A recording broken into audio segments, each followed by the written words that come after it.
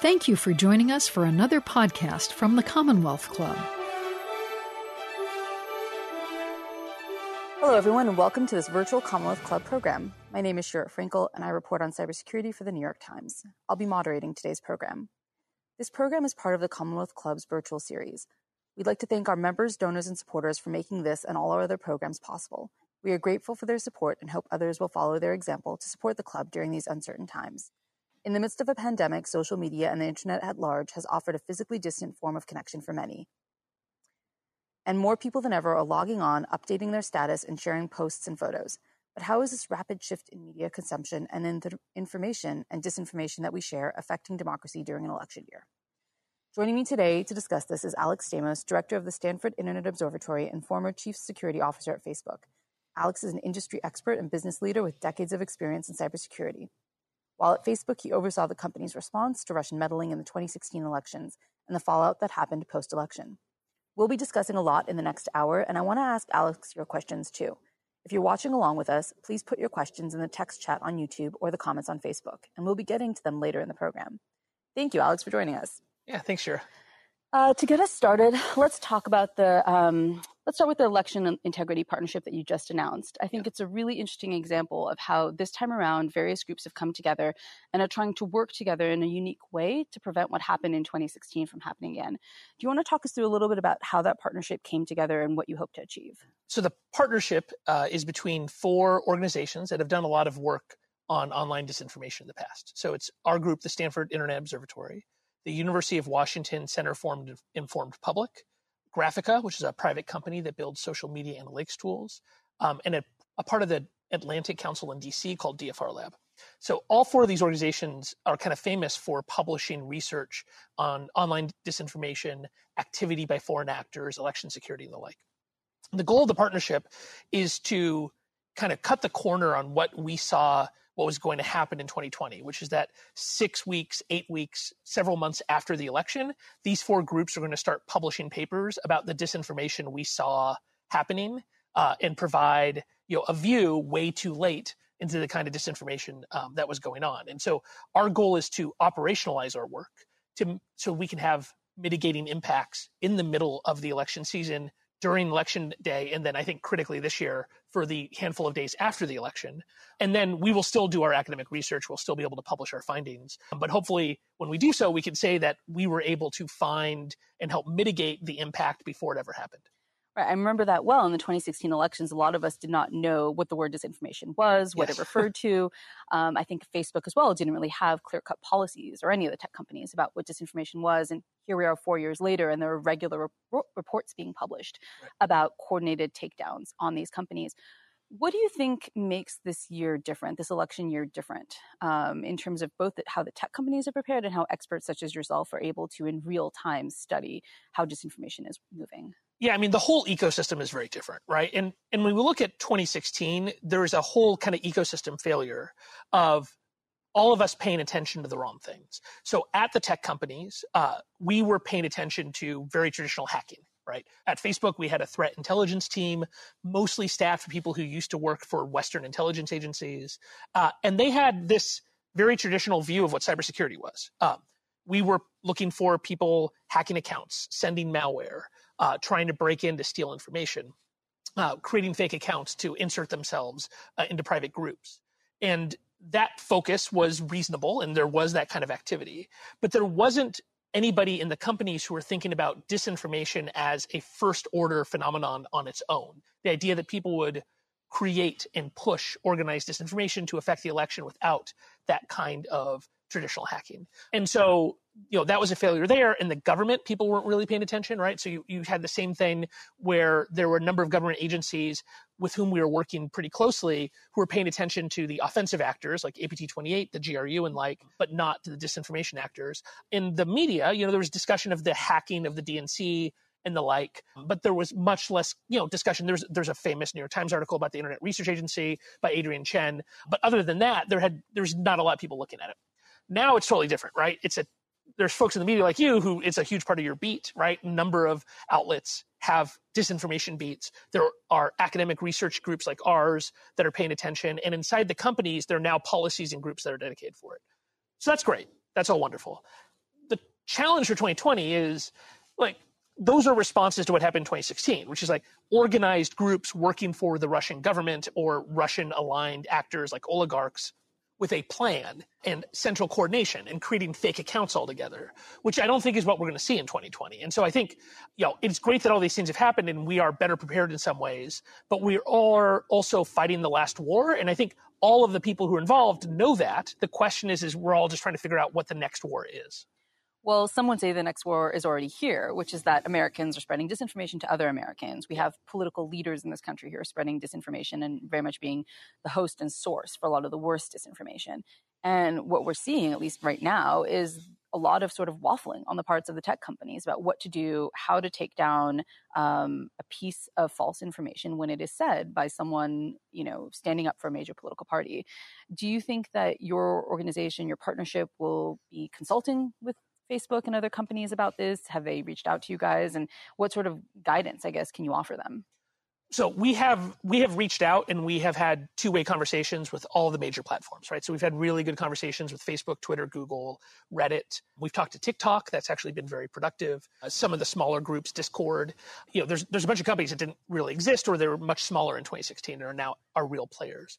So that's been good. I think, our goal with that is that if we're able to find disinformation, that we'll be able to report it quickly and then collaborate with them on taking it down. And there's a good precedent for this, which all four of these organizations have worked on research projects side by side with tech platforms. One of the interesting things that we found, though, is that there's a lack of alignment between the companies and a lack of alignment between the companies and ourselves of what we actually count as election-related disinformation. And to be clear, for this partnership, we're really just focused on election-related disinformation. So not general propaganda, one of the candidates saying the other candidate's a bad person or making up a lie about them, but somebody saying, participation, giving information that makes it difficult for somebody to participate, like giving them incorrect information about how to request a ballot, telling them that the election's been moved, information that might discourage somebody from voting, such as, there are riots outside the polling places, don't go vote, it's dangerous, information that encourages people to commit fraud themselves, and then especially disinformation around whether or not the election was the election integrity itself, which turns out to be the hardest category. Right. I want to ask you a lot more about that last category. So just to run through it for people who might not know the ins and outs, at the moment, we've got companies like Twitter and YouTube who say that they will take down misinformation, including about polling places or whatnot, irregardless of who's posting it. So if anyone, you or me or the president, were to say that the postal system is inept and that ballots could get lost and that people shouldn't bother voting because ballots won't be counted, that's a piece of information they feel that they will take down, whether or not the president says it or, as I said, an average citizen. Facebook, on the other hand, has put itself in a tricky situation because they've said that the president is somewhat of a protected category. And correct me if I'm wrong here, but as I understand, Facebook's position is that if President Trump were to share something, they label it and they direct you to their voter center, but they don't necessarily tell you it's wrong or that the president is telling you something false by telling you that your ballot will not be counted. Right. Do you think that policy is going to hurt Facebook in the long run? And do you think it's confusing for people seeing these posts from President Trump? So it's even more complicated than that. So to throw out, we just wrote a blog post about this. It's at eipartnership.net. If people want to read about it, we did a comparison of all the major platforms of what their policies are. And from our perspective, none of the companies actually have sufficient policies at this point. We rated them as not whether we agree with they or not, but whether they actually have the policies and whether they're sufficient to understand and to predict what steps they're going to take. And for us, we identified kind of three levels of that kind of disinformation. One would be, let's say, the president saying the election's being stolen. That is a non-falsifiable statement, right? So that is a kind of a political argument and an argument that honestly both sides are making right now, right? Like with the USPS things that are going on, everybody feels like the other side is trying to steal the election. Then you can have a statement that the election is being stolen because of X, right? So what President Trump would say, because mail-in voting causes lots of fraud, which is not true, for which there's no evidence. On the other side, you're hearing because the USPS is doing X or Y or Z.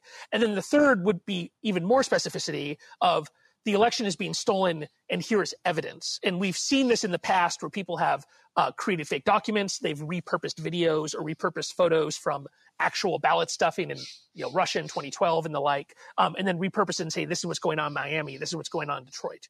You can look, we have this big complicated grid. None of the companies are actually specific about what they're going to do. But you're right, like Facebook specifically has a newsworthiness exemption for the president that I think is going to get them in trouble. Personally, I think that's a fine thing around the general. If a candidate for the election says, I think the election is being stolen, and they're making a general statement, I don't think that's something a trillion-dollar company should censor. But if they're going to inject a specific fact and it's a falsifiable fact, then that becomes problematic. Now, I think we can disagree on what you do with it. I do think the labeling and reducing the spread is actually a better move. There's some evidence to show that in some of these situations where a platform takes something completely down, it greatly increases the number of other people who then push it out, and then it creates the difficulty of trying to label all that stuff, right? Like the pandemic videos and such. And so allowing it to be up and then labeling it with this is not true, and then reducing its spread, turning off what we call product affordances, like reshares and such, I think is a smarter move. But it is, from what we've read, it is unclear what Facebook would do in these circumstances. And so, like, on behalf of the partnership, our first ask for the companies is write your policies down, right? Have them written down in a way that people can predict. Because if we can't look at the policies and predict what they're going to do, then there's not going to be any faith on any side that these decisions are being made based upon what they think is right or wrong. Everybody's going to believe it's being made for political reasons. There's been reporting out there that Facebook doesn't want to write down their policies because they worry that if they put it out there that they've got a policy that 3 strikes and they'll remove you, or they'll accept this and not that, will give bad actors a chance to toe the line. As a reporter, I struggle with that because every single day I report on people who are towing the line with Facebook and putting something as a question or phrasing it in just the right way so that Facebook doesn't remove their pieces of their individual pieces of content. So yeah, I struggle with understanding why they don't want to put their policies in writing in a really clear way that's enforceable. And especially now when we look at sort of unprecedented statements being made about USPS, about the whole mail-in voting system, want us to wonder if come the day after the election, Facebook will be scrambling for some sort of policy for what they could do if someone declares themselves the victor prematurely. Right. Yeah, I agree. I don't think it's a good enough. I mean, there's a legitimate reasons to not put your policies down. I don't think that outweighs all the benefits, right? The benefit of making it clear how you're going to act is that you give yourself the veneer of legitimacy of demonstrating we are pre-committing ourselves to a course of action. We reserve the right to adjust that, but if we do so, we're going to do so in a transparent manner. I think that's fine. And the truth is you're right, like bad guys toe the line all the time. This is an entire business. There are people who make their entire lives of figuring out what are the limits of Facebook spam policies, what is the limits of their coordinated behavior policies, and then they go right up to that line. If you're good at that, then you hire yourself out to companies, if you're doing it for them, or to governments to push their propaganda, and you just stay right on the side of what is considered legitimate. And so, yes, I think that's actually kind of silly. The other problem specifically at Facebook is the policies on election stuff is actually smeared across like a dozen different posts by different people. It's not in one place. And that's one of the things we called for in the blog post is if you're going to have these policies, they should be in one place. That being said, most companies have no policies. And that's one of the things we found is that the vast majority of social media companies have not written any policy at all around election disinformation. So at least Facebook's started down that path. They have further to go. And I do think that maintaining this optionality is going to be much worse for the company in the long run. It's hard to imagine how a company in 2020 could not have a policy around the elections, given that we've seen companies used, the platforms used again and again to spread disinformation. Yeah. Do you think these companies are not putting policies in place because it's complicated, it's expensive, they don't have the right lawyers, they don't have the right policy teams? Or do you think that they're sort of hoping and waiting that someone from government hands down a policy for them, and that there is at some point government intervention with these companies to tell them what should and shouldn't be allowed in the lead up to an election? Yeah, I don't think they're thinking that because there's nobody, there's no cavalry over the hill on this, right? Like, I think it is clear to everybody in the policy teams. I think part of it is the model that has existed for all the social media companies since the MySpace days has been they don't write policies until they deal with the problem, right? That generally you wait, some problem emerges, you study it, you have a bunch of smart people argue it out, and then the outcome of that is a written policy because they don't believe they can pre-commit to something that they don't really understand. And that's reasonable in some cases. I think in this specific case, one, it is absolutely predictable what is going to happen. I'm pretty sure somebody is going to declare themselves the winner without evidence. I think there's probably about a 70% chance of that happening. I think it's highly likely that there will be messages that aren't coordinated on the back end, but that come from the top, perhaps from the podium of the White House, that then become the talking points. And then lots and lots of, maybe they're generic from the top. Oh, the election's being stolen in Florida. And then you don't need a conspiracy for other people to know, well, the next thing that I do is I create a fake document that supports that. I create a fake video that supports that, right? And that's completely predictable. So I think in this situation, for some of these smaller companies, we're having good, honest conversations with them. So I'm not going to out any individual company. But what you hear over and over from them is like, that feels like more of a Twitter and Facebook problem. Our platform has never had that problem. And this is like my message. This is a class I teach at Stanford on trust and safety that you're going to visit one day and speak to my class. My whole message there is like, it's not, no problem is only like a YouTube, Twitter, and Facebook problem. Like every platform will eventually run into all of these. And I think that is true for election disinformation.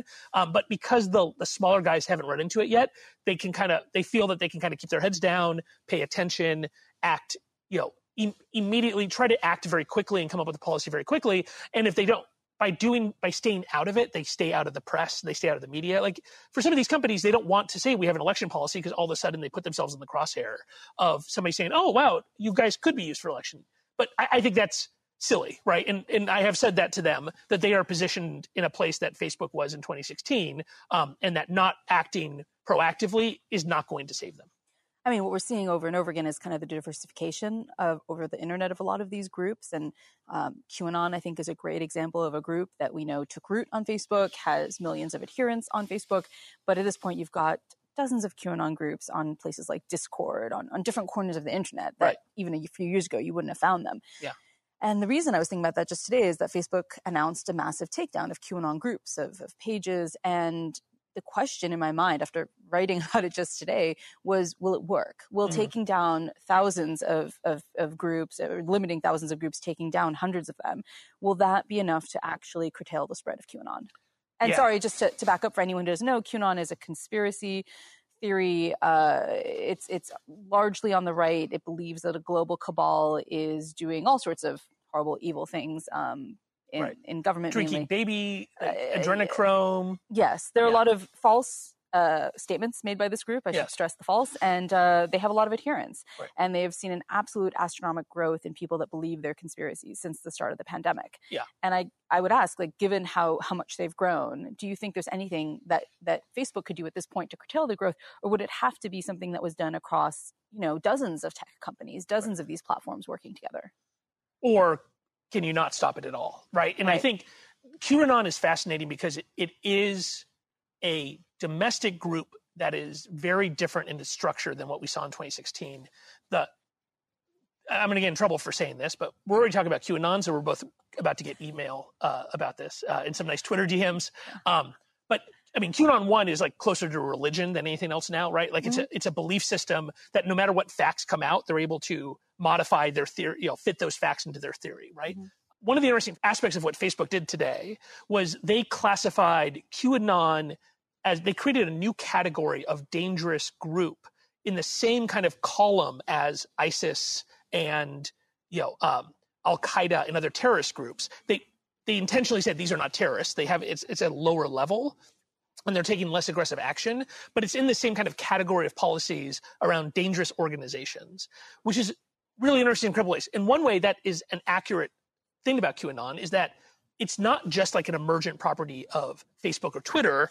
QAnon has a core group of people that are organized around a small number of platforms who don't care or actually intentionally try to host this kind of content. I'm not going to give them any kind of credit, but anybody who researches this knows what platforms I'm talking about. And so there's a kind of a core platform where all this organization happens. And that's where like the true believers are. And then those true believers are effectively given their messaging that they carry to the normies, as they sometimes even call people, on Facebook, on Instagram, on Twitter, on YouTube, and the like. And so you have this hub and spoke model of here's a bunch of coordination, and then they go out and they go to proselytize this religion out to all these other places. That's a lot like ISIS, right? ISIS was organized on mostly Telegram channels and some other kind of secret apps and stuff. One of them, it turns out, was written by the NSA, so not a great call by them. But they organized like this, and then they sent people out to go find people who they could pull in who weren't true believers, and they had a much softer version of their message, right? Like they intentionally softened the message and made it easier for, mostly young Muslim men in Europe, often, that they're trying to target to bring into the fold. Now, the difference with ISIS is being a part of ISIS meant if you were part of those Telegram channels and you lived in the West, you'd get arrested. If you were doing that in Syria, you might get drone striked, right? Like governments around the world made it very hard to be part of that organized group. it is not illegal to be part of QAnon. It is not illegal to be part of that board. You're certainly not getting drone striked for it, right? And so you have this core that I think will only be strengthened by the activity on the periphery where they're shutting them down their ability to spread their message.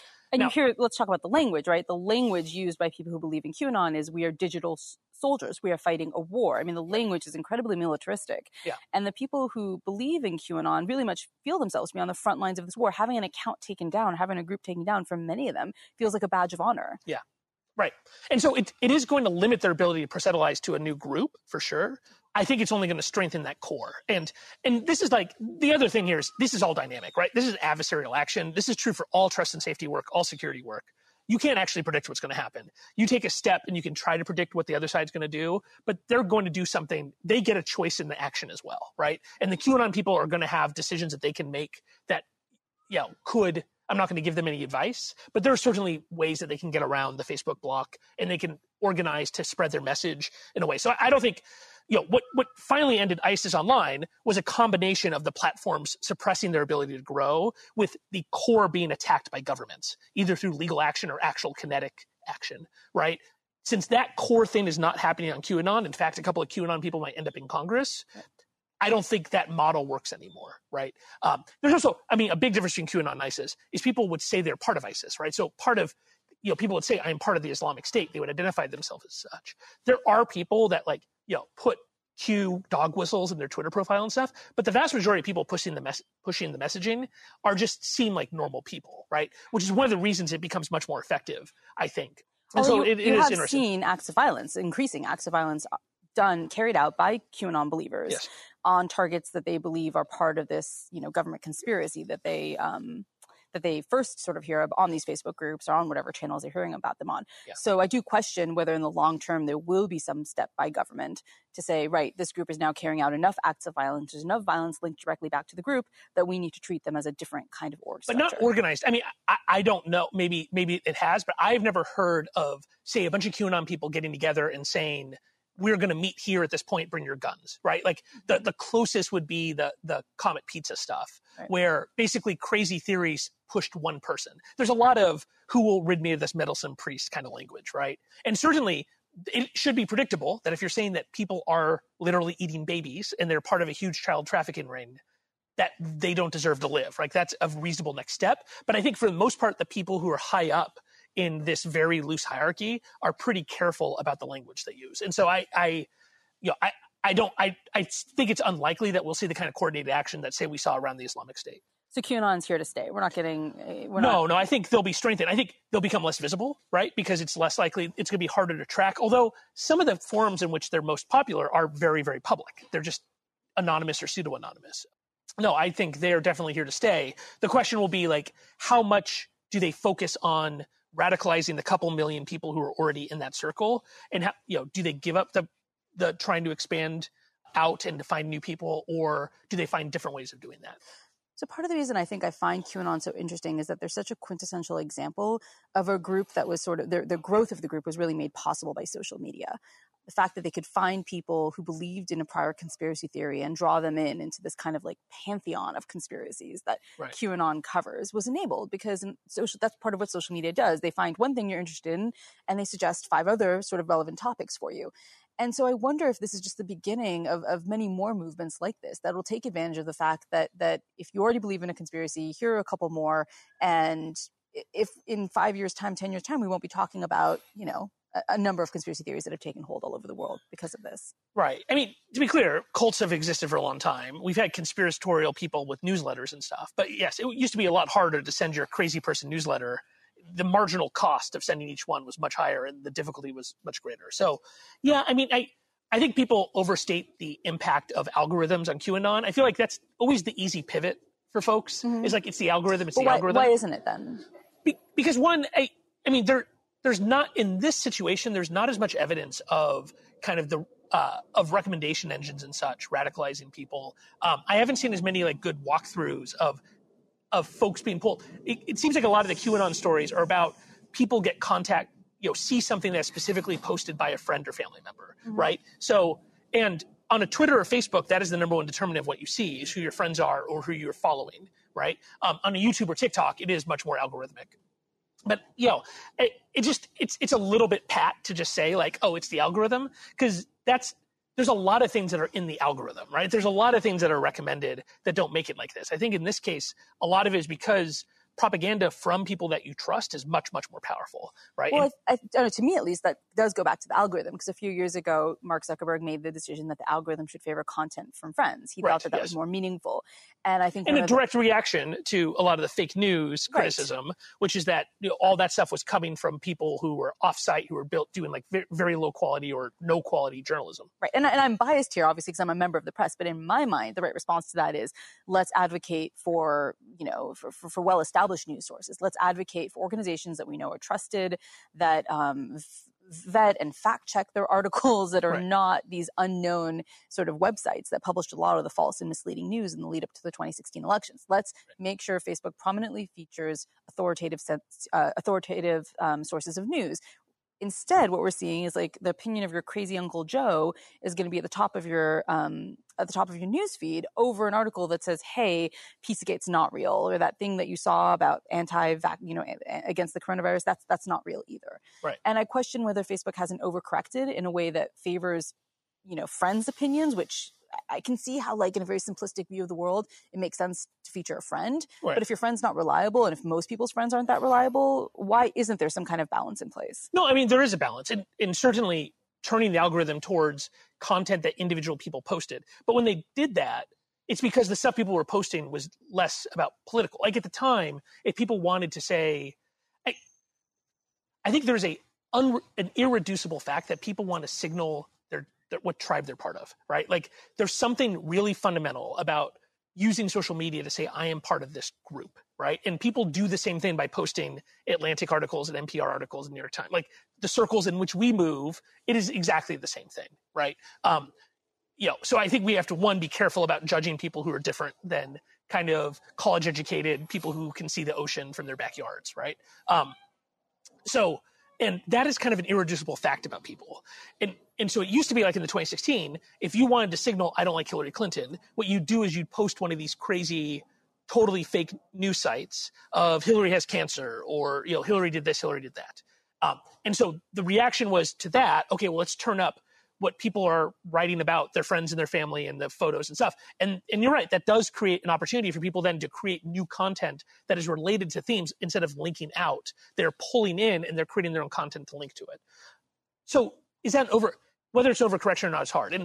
And the other thing we got to remember is a core part of the entire disinformation ecosystem are legitimate media organizations, specifically Fox News, and a bunch of kind of related blogs and smaller media sites that are very difficult to distinguish between. It is hard to come up with a rule that allows Vox Media to exist that doesn't allow Breitbart to exist, right? It's very hard to allow the New York Times to exist, but not foxnews.com. And I think that is one of the challenges the companies are meeting, is that what you believe is authoritative is something that 40 or 50% of Americans disagree about which media organizations are authoritative. And so the company can have it can have its own First Amendment decision of what editorially is allowed. And like on the news tab where they're actually distributing money, I think they do have that responsibility. But when users are saying, I want to share something from this news site, I think you have to have a pretty high bar to say, we don't believe that news source is authoritative, especially when we're talking about like a major public corporation that has a news channel, the Wall Street Journal editorial page. And unfortunately, those guys are part of the Q ecosystem. Now, Fox doesn't just come out and say Q is right, but there's a ton of dog whistles, especially in their primetime programming, that are like Q-related dog whistles. That's a real problem. And I think that when you have like the president not denying stuff and blowing these dog whistles, and you have those establishments, that then signals to the next layer down that they're on the right track and gives them support, and then builds kind of a base of people who are more likely to listen to folks that we'd otherwise just call crazy. Well, to me, it kind of comes down to whether or not Facebook or really any social media company wants to be a purveyor of truth. Do they want to be the ones that decide what is true? And in doing so, do they then basically become a media company? Right. And I know that's something Facebook has repeatedly avoided saying. They never, in interviews, Mark Zuckerberg repeatedly pushes back on this idea that they are a media company. But I have to ask, given where we now are, will they not have to adopt some of what media companies have to do, and not to censor en masse a news organization, but to say, yes, we will make calls on what's true and what's not. And if they want to share an article, they can share an article. But if that article states that vaccines cause autism, or if that article states that the coronavirus vaccine is not effective and you should drink bleach or take UV light therapy rather than take a possible coronavirus, that's something we're going to tell you is categorically false in a very, not in a, let's link you to something else, but we're just going to put a really big label on it and let you know you're sharing something that's inaccurate. Right. Would that make the world a better place? Would that make our society better to have people pointed to the truth? Sure, if it actually happened. There's a basic difference here between media companies and social media companies, which is one is by default you have no right to speak, and one you do, right? I have no right to get my editorial published in the New York Times. In fact, I have failed it multiple times. Even when asked by the New York Times editorial page, write an editorial for us, they're like, no, we actually didn't mean it, right? And that's fine. I don't think nothing to do with me. I'm not. No, it has nothing to do with you. I think I have no right to be in the New York Times. I believe that I have a basic right to speak on Twitter unless I violate their rules. That is a big difference, right? The Times makes a decision of we are going to pick out of this huge universe of content very specific things because our entire business is based first upon a non-existent scarcity anymore, right? So the newspaper business comes out of the idea that you can have a scarcity of content and it actually costs money to move information around. That's all gone now.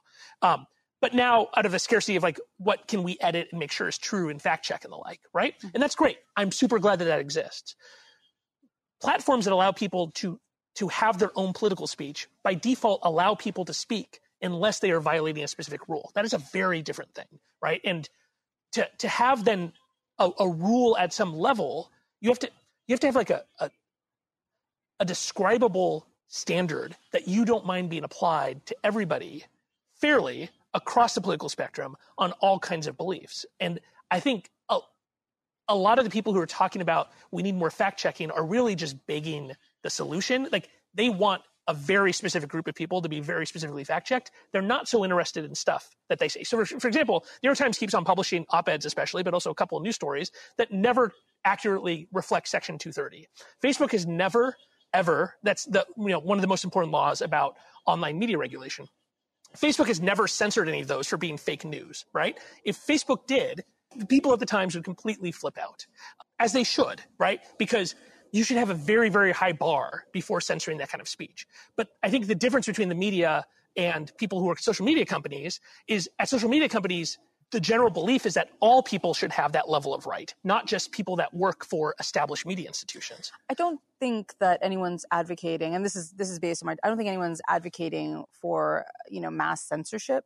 But if the New York Times were to publish something false about Section 230 in an op-ed or otherwise, and Facebook put a label on it that said this is inaccurate, here's a neutral, accurate source of information about 230, that's different to me than censoring. Right. No, and I agree. And I think labeling is the right solution to almost all of these things because there is a difference between a incredibly powerful $600 billion corporation taking people's speech down, especially if they have a pretty dominant position in the marketplace.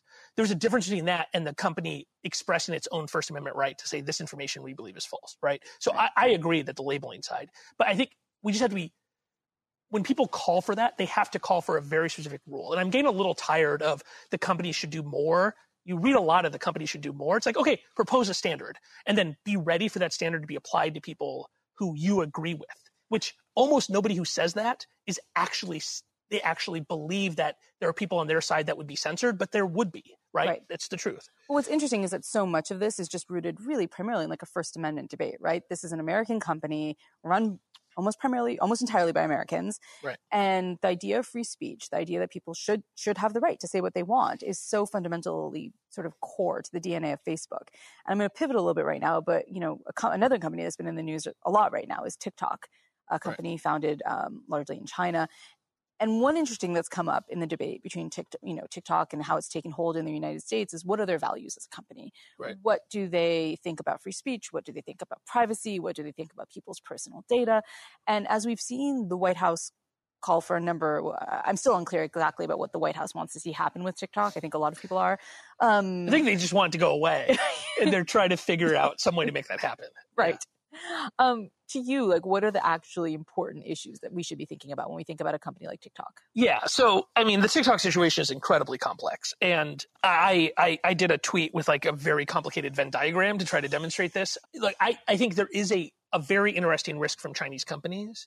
The truth is, like, since 2013, since the Snowden disclosures, there's been a lot of work by tech companies to close all of the vulnerabilities that were included in those documents and to effectively make the US government go through what we call the front door, right? To come with legal requests to the companies to get data out. Now, there's a bunch of good arguments that those front doors are too big or too open or don't have proper oversight. But for the most part, from what I have seen, all the major tech companies have closed those doors, right? To keep the US government from just sucking data out of the companies requires a security team that treats the US government as an adversary, that plans for what our US intelligence agency is going to do to get data out of us. And that's what we do. Like when I was the first CISO at Yahoo after the Snowden disclosures, and that is what I had to do, was sit down with my team and go through all the documents, of which there was a Yahoo logo on a lot of slide decks that Ed Snowden dumped out. And think about how are we going to close these holes. And at Facebook, we did the same thing where we think about, okay, we need to keep even the US government from getting this data unless they come to get it from us legally. That is what you need from a big platform if you want data to be controlled under the rule of law. And so the question about like a TikTok or a Tencent who owns WeChat or any other Chinese-owned companies is not just are they intentionally giving data to the Chinese government, but are they intentionally trying to protect their data from their government? And I have never seen any evidence that there's any tech company in China that's doing that, right? There's some evidence totally the opposite way, especially around Tencent, around lots of collaboration with the Ministry of State Security and other security bureaus in China. But, and there's no good evidence of that in TikTok, but I've also not seen TikTok say like, oh yes, we are specifically planning for the possibility that MSS is going to infiltrate our employees, that MSS is going to try to blackmail our employees with their access to them or to their family members. We have built systems that will detect that.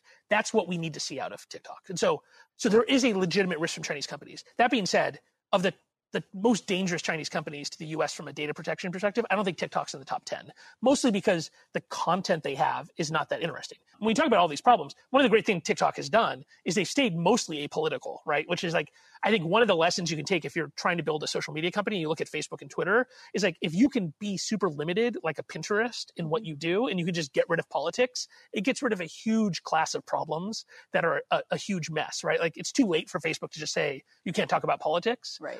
But maybe Instagram could, right? Mm-hmm. So that's one of the benefits of TikTok, but also, their data, almost all of their content is public. So it's not that sensitive. And it's pretty clear that the president doesn't like TikTok probably because of things that, people organizing and having First Amendment protected activity on TikTok that he disagrees with. And so he wants TikTok punished. And then there's all these post hoc rationalizations by people who maybe are doing it for political, people who perhaps have legitimate concerns about China and see this as an opportunity to backdoor in some kind of model.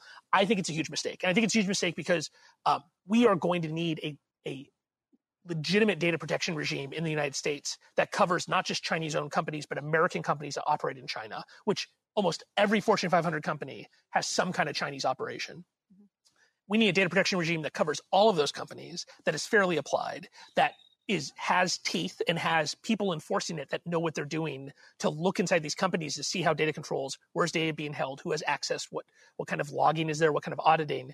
And doing that is a very complicated thing. It will require probably legislation, and it's something that we should do with our allies. And instead of doing that, we're just like, in 45 days, TikTok should sell, which is the absolute worst way to try to do this. And it's also going to, in the long run, be really bad for Silicon Valley because it is empowering people, especially in Europe and India, who have tried to basically play the same game of forcing American companies to have domestic data centers, domestic employees and such. And so, for 10 years, Silicon Valley and DC have worked together to push back on the idea that that internet companies have to be headquartered, have to have 150 offices around the world. And then that's all been reversed in like 2 months. Right.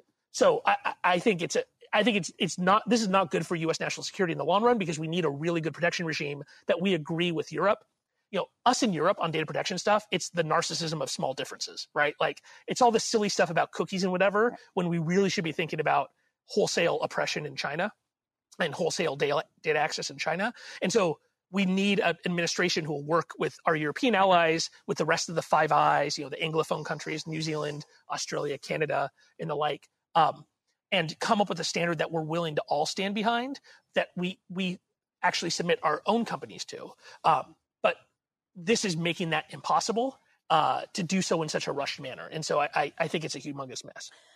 I can talk about TikTok for a lot longer. Yeah, me too. Sorry. But we have 15 minutes left and dozens of questions that have come in. So I'm going to go ahead and pick a few of these. One question we got here is, in hindsight, if there was one policy change you could have made at Facebook during the election, what would it have been? It would have been to adopt what we eventually called our coordinated inauthentic behavior policy, like the core policy failure at Facebook, and I think at pretty much all the tech companies, was that decisions about content were made on individual pieces of content, right? So you look at this one post, is this one story about Hillary Clinton violating one of our policies? And the answer was generally no when it comes to like the Russian content. But what the policies nor the technology took into account is this thing that goes up to the line actually part of a massive campaign of fake accounts. And there was no kind of policy structure to deal with that. That really should have existed before 2016. Another question that came in here is, how would you address concerns about the objectivity of the Atlantic Council and Graphica? These groups receive funding from military intel agencies and are going to be policing election disinformation. Right. Well, so we have worked with them on research. We have looked at their output, and it's great. I mean, one of the good things about disinformation research is you have to show your work, or you really should show your work, right? This is actually a criticism I had of the Director of National Intelligence just put out a statement about countries messing with the U.S. elections, and they didn't cite any actual examples. But when you talk about disinformation, we're not talking about secret methods or spies inside the Kremlin that you're getting this info from.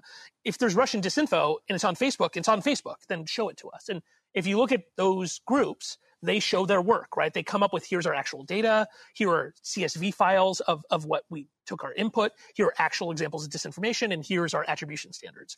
So while our group is not taking any government funding, working with groups that have a good research standard and have taken government funding doesn't really bother me. I would add that these seem to be the groups that Facebook's already working with. I mean, the analysis we've seen that's come out on a lot of the takedowns has come from these organizations already. Right. And Twitter, Twitter and Facebook are the only companies that are working with outside researchers right now. We're all really trying to get YouTube to work with us. That's been a long, hard slog. But yes, all these groups have worked with both Twitter and Facebook.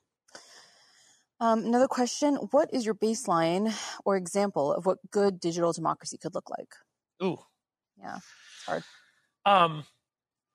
So, I mean, I'm not going to talk about, I'm not actually a political scientist. I just play one on TV when I teach a international policy class. What I say is, I mean, I think I'll reinterpret the question like a politician.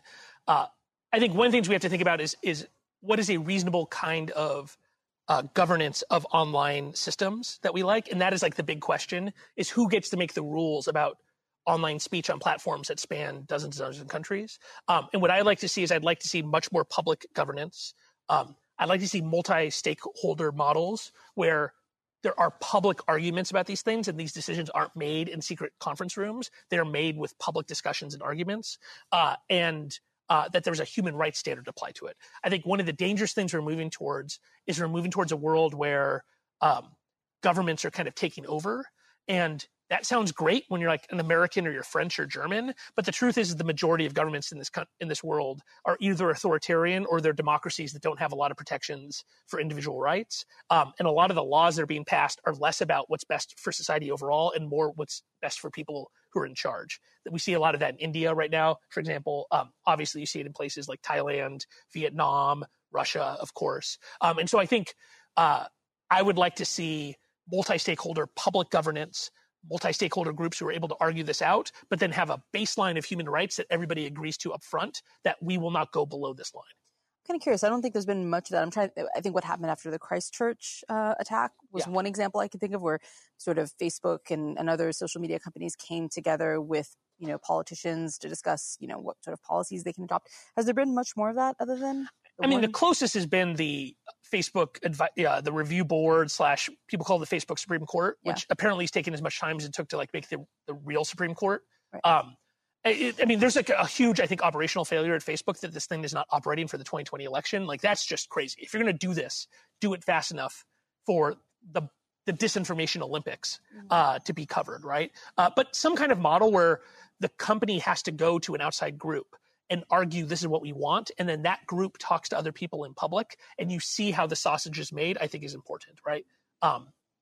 And whether that works out or not, or that can be the basis of something that actually is across multiple companies, we'll see. But that's my hope, is that can start as something that just Facebook's running, but that can become a forum in which if you want to argue around YouTube or Twitter's policies, that at least there's a public mechanism for that decision to be made. Next question is, what steps can college students take to preserve democracy in the digital age and mitigate the threat of mis and disinformation?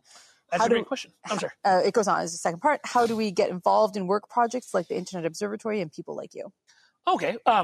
If you're a Stanford student, you should apply to work with us. I can only really hire Stanford students right now for a variety of reasons. And so we're not taking outside volunteers for the election project. Go and look to see whether you have equivalent at your own university. And if you don't, you should ask why, right? Go find a professor who you think might be, it's interesting, like disinformation, trust and safety research, the research of like the bad things that happen online doesn't fit neatly into any one discipline, right? And so our group, we have a law professor involved, we have CS professors, we have somebody at the Human AI Institute, we have a Harvard PhD in political science. It's kind of a hodgepodge. Go see if there's a place in your university that could come together and try to find some PIs, some principal investigators, some professors that you think might be interested in doing this kind of work. Show them our papers, see if, tell them, hey, there's actually a lot of funding in this area. That's what professors love to hear these days. And try to get, if you can start that. I think for this election, the most important thing young people can do is they can volunteer to work in polling places, right? Polling places are traditionally really nice old people who are extremely at risk for COVID. And so if you're willing to take the risk and you're a young person and you want to put your young immune system on the line, going and volunteering for your local county election system is a super critical thing. And I think we're going to have, one study I saw, we might have a deficit of 200,000 election workers. And so if college students who are now all home, they're on Zoom all day, they're not in their college towns, can go volunteer, that could do a huge part of filling that gap. And vote. And vote, of course, yes.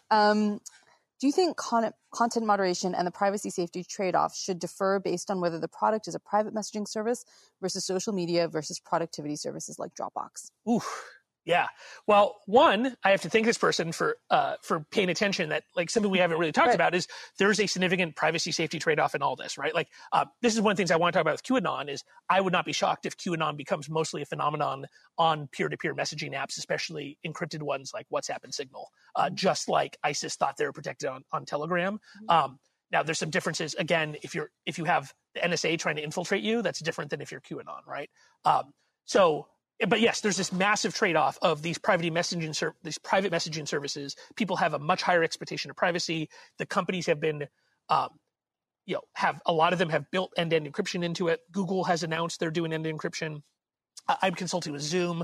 Zoom is shipping end-to-end encryption. And so that has lots of privacy benefits, but it does make it hard to police for any kind of bad activity, including disinformation, but also some stuff that's actually much worse. So what do I think about that?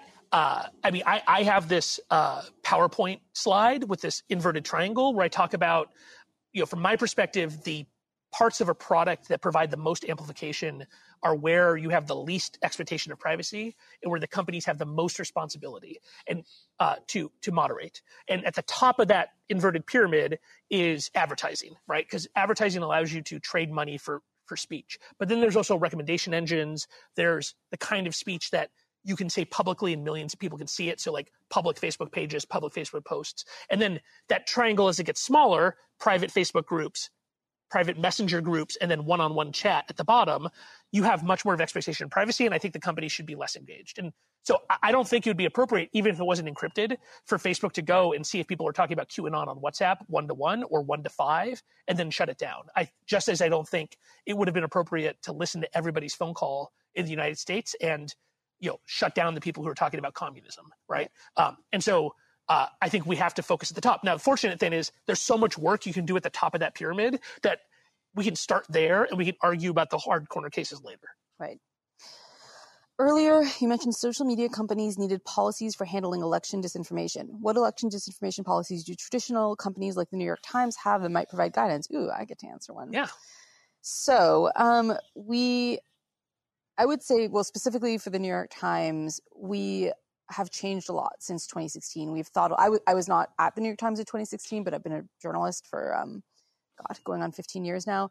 And in 2016, I don't think we had formalized ideas about how we should cover disinformation, specifically when the media was being used as a source and to spread disinformation. Something interesting that happened in 2016 was planting hacked documents with the media as media stories. And a number of news organizations couldn't resist the temptation of getting their hands on real life emails from inside the Democratic Party.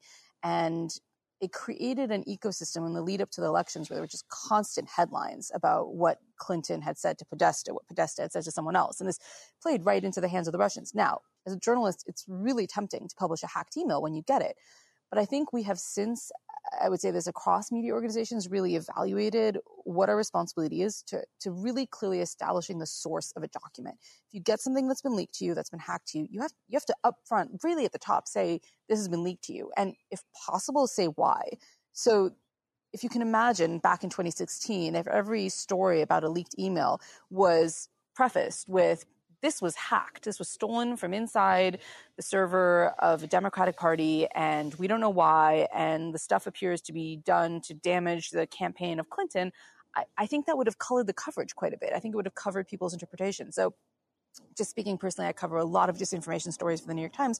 First and foremost in our minds is, why are we covering a story? Where did we get this information? Who sent it to us?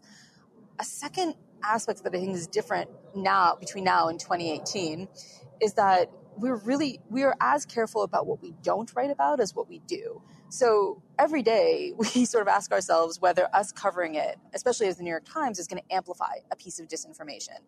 QAnon is a great example of this. There are constantly things shifting with QAnon, but sometimes reporting on them is just going to give oxygen to the room, to what they're saying. And sometimes the goal of a disinformation campaign is to get the New York Times to write about it. And so we really spend a lot of time debating sort of what's our threshold? How do we cover something in a way that feels responsible and really clearly states when something is false, in a way that strikes that balance between not amplifying it but informing people.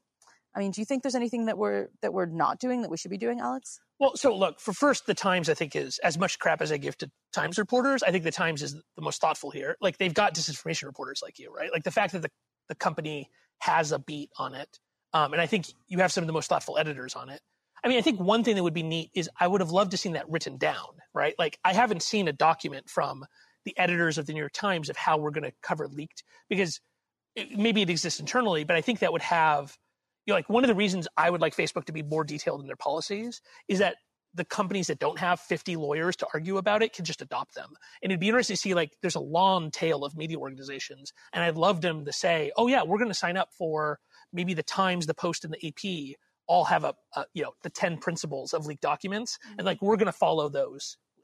Because the truth is, you guys think about stuff. There's a lot of folks in the media who don't. I think, especially on TV, the TV folks are trying to fill all day, and it's all about immediacy. And I've seen a bunch of situations where a small piece of disinformation gets massive lift from TV coverage. Right.